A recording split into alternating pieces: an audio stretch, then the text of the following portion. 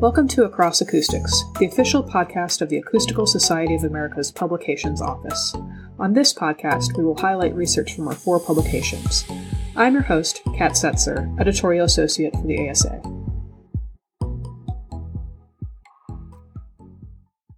Today I'm talking with Chiara Vicentin about her article, Indoor Soundscape in Primary School Classrooms, which published recently in JASA and is part of the special issue on Advances in Soundscape, Emerging Trends and Challenges in Research and Practice.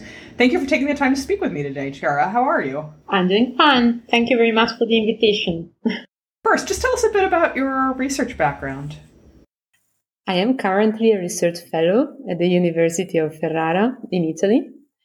My research covers the indoor soundscape, the acoustic comfort of built spaces, and the interactions and cross-effects between different domains of the indoor environmental quality on the occupant's perception. I took my PhD in engineering sciences at the University of Ferrara, where I worked for several years as a postdoc, and afterwards I worked as a senior researcher at URAC Research. During these years, I focused on room acoustics and on the effect of the indoor sound environment on the occupants, with specific reference to their comfort, performance, and cognitive effort while doing a task. One of my key focuses was the acoustic design of learning spaces, and this is because students, and young students in particular, are among the most vulnerable categories to the effects of challenging listening conditions. And I believe that there is still research and work that we can do for creating acoustic conditions that support the students' learning, social, and emotional development during their time at school. Yeah, totally. That makes a lot of sense. I mean, if you've ever walked into a school and how loud they are and crazy they are, I can imagine it's very important to help reduce the effect of that on kids' learning. So, what makes up the environmental quality of a space? So the indoor environmental quality is made up by 4 main aspects: visual, thermal, acoustic, and air quality. And all these aspects together concur in determining the human response to an indoor environment. So as a matter of fact, we don't perceive the world around us as a sum of independent stimuli, that our perception is inherently multimodal. So it means that when we enter an indoor space, when we enter a room, the impression that we have, the perception, is determined by the combination of several sensory stimuli that are experienced simultaneously or at the same time. Oftentimes, there is a specific quality of the indoor environment that sort of stands out and influences the most the occupant's satisfaction or annoyance.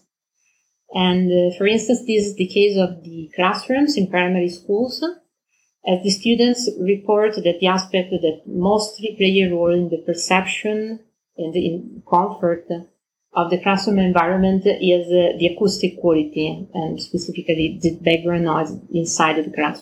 Okay. What's known about classroom acoustical environments up until now, and how does thinking about the classroom acoustical environment as a soundscape differ from previous thinking about classroom acoustics? There are numerous studies on the effects of background noise and reverberation on students' performance and comfort in classrooms that have been conducted since the middle of the 20th century. So definitely the interest in classroom acoustics isn't something recent. But all these studies usually adopt the viewpoint of reducing the background noise in the classroom as much as possible. So every sound in the classroom is considered as something unwanted and stressful for both students and teachers.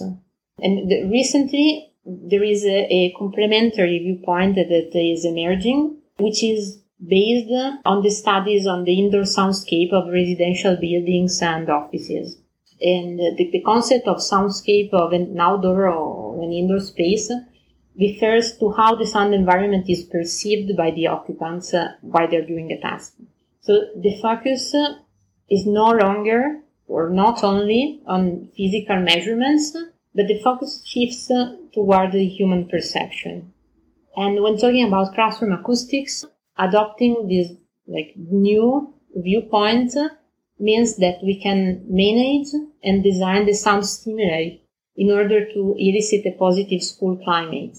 And the idea is to design supportive learning environments, not only by removing all the environmental stressors, but also by pursuing in a proactive way the psychological, cognitive, social well-being of the students. Okay. Yeah, that sounds great. So what research has been done to apply the soundscape concept to indoor learning environments? There are only a few studies using the soundscape approach in educational building, and they focused on libraries, classrooms, and laboratories of high schools and universities. So they focus on students older than 13 years. There are no studies adopting the soundscape concept with reference to younger students, like primary school students. And this is quite surprising, given the importance of the acoustic environment of learning spaces for young children compared to older students, as young children are still developing their cognitive and linguistic skills.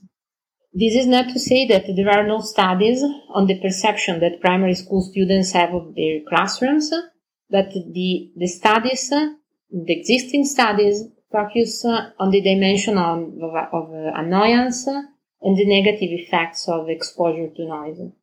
On the contrary, adopting a soundscape approach, we want to assess how children negatively but also positively respond to the sound environment of the classroom. Okay. So you're looking not just that noise equals bad, but there are sounds that might improve their experience or ways to change the noise to improve their experience and that kind of thing. Right. Yeah, that's it. So you kind of touched on this a bit, but how does judging a soundscape based on a child's perspective differ from judging based on an adult's perspective? So soundscape studies have been most often performed with adults, and so the dimensions of soundscape perception have been developed only with reference to adult listeners. But when we talk about perceptual patterns, there are differences between adults and the children as these patterns change following the developmental stages. For example, from a physiological point of view, there are differences in how children and adults respond to sounds at high frequencies. And from a psychological point of view, children have less experience and awareness of the sound environment than adults. And also, they might have more difficulty than adults in communicating about sound stimuli. And we also know that whereas adults respond to the sound environment according to two main dimensions that are perceived presentness and arousal, children tend to describe emotions mainly in terms of pleasantness. And the last aspect to take into account is the fact that children have limited vocabulary to support their reporting. So when we ask them about their perception of the sound environment, it's crucial to use concepts and dimensions that match as much as possible their limited vocabulary. Okay. Yeah, that all makes sense, and it's a lot to kind of take into consideration. So what were the goals of this study?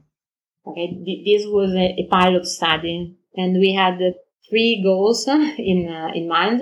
The first one was to investigate how primary school children perceive the sound environment of their classrooms by adopting the concepts, the methodologies, and the perceptual dimensions typical of soundscape studies.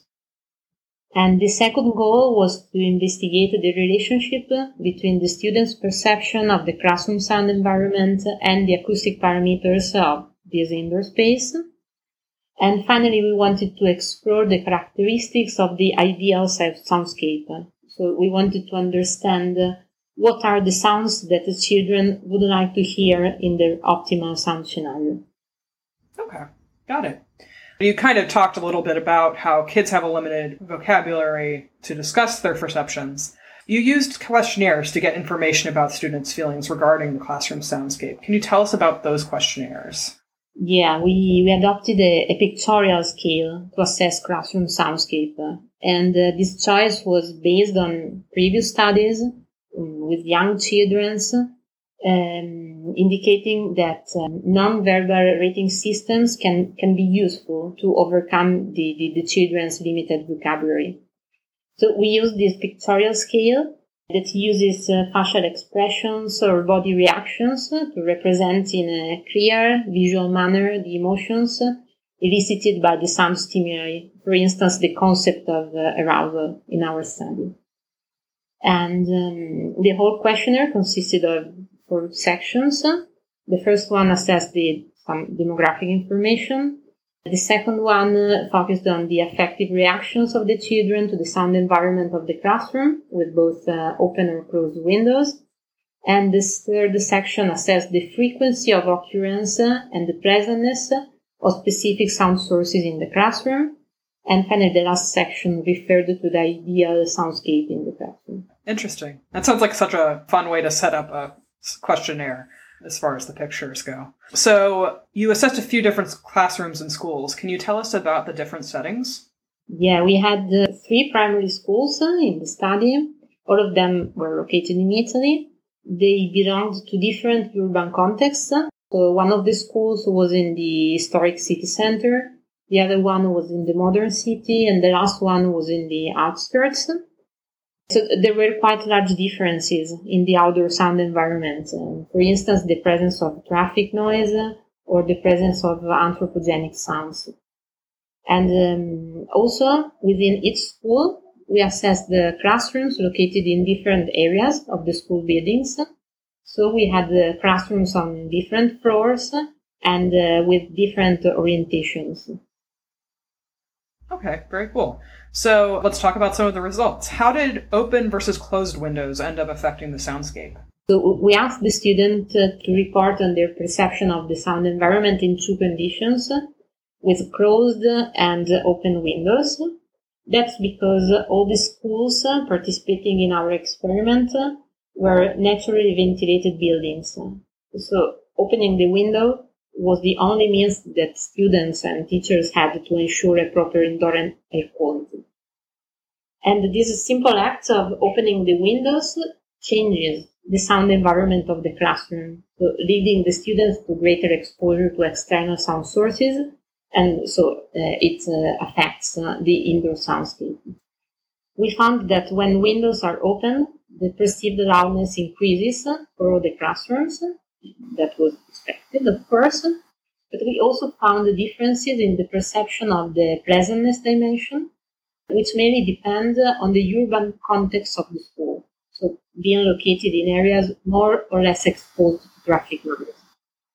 Specifically, students in classrooms with an outdoor environment more characterized by traffic noise experience a decrease in pleasantness when opening the windows. On the contrary, the same pleasantness, or an increased pleasantness, is reported during natural ventilation in classrooms that are located in less exposed areas. For instance, classrooms facing natural outdoor settings. Okay, yeah, that makes sense. I mean, listening to ambulances or traffic, like you said, would not be nearly as pleasant sounding as just having, wind and animals and such. Okay, so what factors did you find affected the children's perception of pleasantness and arousal in the classroom? Concerning pleasantness, the results of our study confirm that perceived pleasantness decreases when the overall sound level increases. And once again, this was expected. But we also found that the rating of pleasantness was positively related to the frequency of occurrence of children's voices in nearby classrooms. In other words, we found that classrooms eliciting a positive perceptual outcome are quiet but not completely silent spaces, as some sounds generated by other children in the school should still be, let's say, audible. Concerning arousal, we found that it increases when the students are exposed to specific sound sources external to the classroom, such as sirens or voices from other students. And these are sound sources that generate either silent sounds, for instance, intelligible words, or sounds that deviate from the main auditory context. So these are all sounds with a strong attentional capturing potential. And we know that the young children are especially vulnerable to this type of distraction because they are still developing their attentional skills. Okay. So you discussed the ideal soundscape for the students. What are the features of this type of soundscape? Why is it important to consider? We found that nature-related sounds were highly preferred by the students, closely followed by music, whereas anthropogenic sounds, like the graphing, were the least preferred. And so we found that when directly asked, children expressed the preference for sound stimuli that are able to promote calmness and restoration in the classroom. And we know from other studies, both in the lab and in the field, that exposure to natural sounds has a positive effect on comfort, on learning, and it also has a restorative effect on memory and attention. So once again, the children in our study indicated that the ideal sound environment of the classroom is not completely silent. And this finding reinforces the idea that the current approach, based only on noise control, does not always define a learning sound environment of high quality. That is so interesting. What were your major takeaways about current classroom soundscapes? The results of this pilot study indicate that children perceive to be exposed to unpleasant sounds when they are in school. And also, the sounds that they perceive to occur more frequently in the classroom are those generated by the children themselves, so voices and movements. And it seems like there is a greater attention on the sounds generated inside the classroom compared to sounds generated outside, so other spaces within the school or the outdoor. And we also found evidences of an interaction between the urban context of the school and the children's perceived pleasantness. And this interaction becomes apparent each time the windows are open to ensure ventilation. And in perspective, this finding has implications for the selection of the best ventilation strategy to be adopted in each classroom, depending on its location in the school building. Oh, okay. Interesting. Any thoughts on how you'd like to expand on this research in the future? Yeah, I have plenty of ideas. But definitely, the next step will be to develop a classroom indoor soundscape model that is tailored to primary school students, both in the graphical form and in the concepts and the dimensions, the perceptual dimensions that are targeted. Also, future research on this topic, so the soundscape approach to learning spaces, should consider the always increasing presence of children with special hearing and communication needs in mainstream classrooms. Because we know the students with special educational needs are differentially affected by non-adequate classroom acoustic conditions. So it's fundamentally crucial to broaden the assessment of the classroom soundscape to all the students learning in the classroom. If we want to have the final aim to design a classroom acoustic environment that could work for all of them. Okay. It's really interesting to consider how a young child's perception of the sound in a space might differ from what an older student or an adult might perceive, as well as how improving a learning environment might not just mean getting rid of all noise, but thinking of ways to increase pleasantness or calmness in the classroom setting. Thank you again for taking the time to speak with me, and I wish the best of luck to you on your future research. Thank you. Thank you very much. You're welcome. Thank you for tuning into Across Acoustics. If you would like to hear more interviews from our authors about their research, please subscribe and find us on your preferred podcast platform.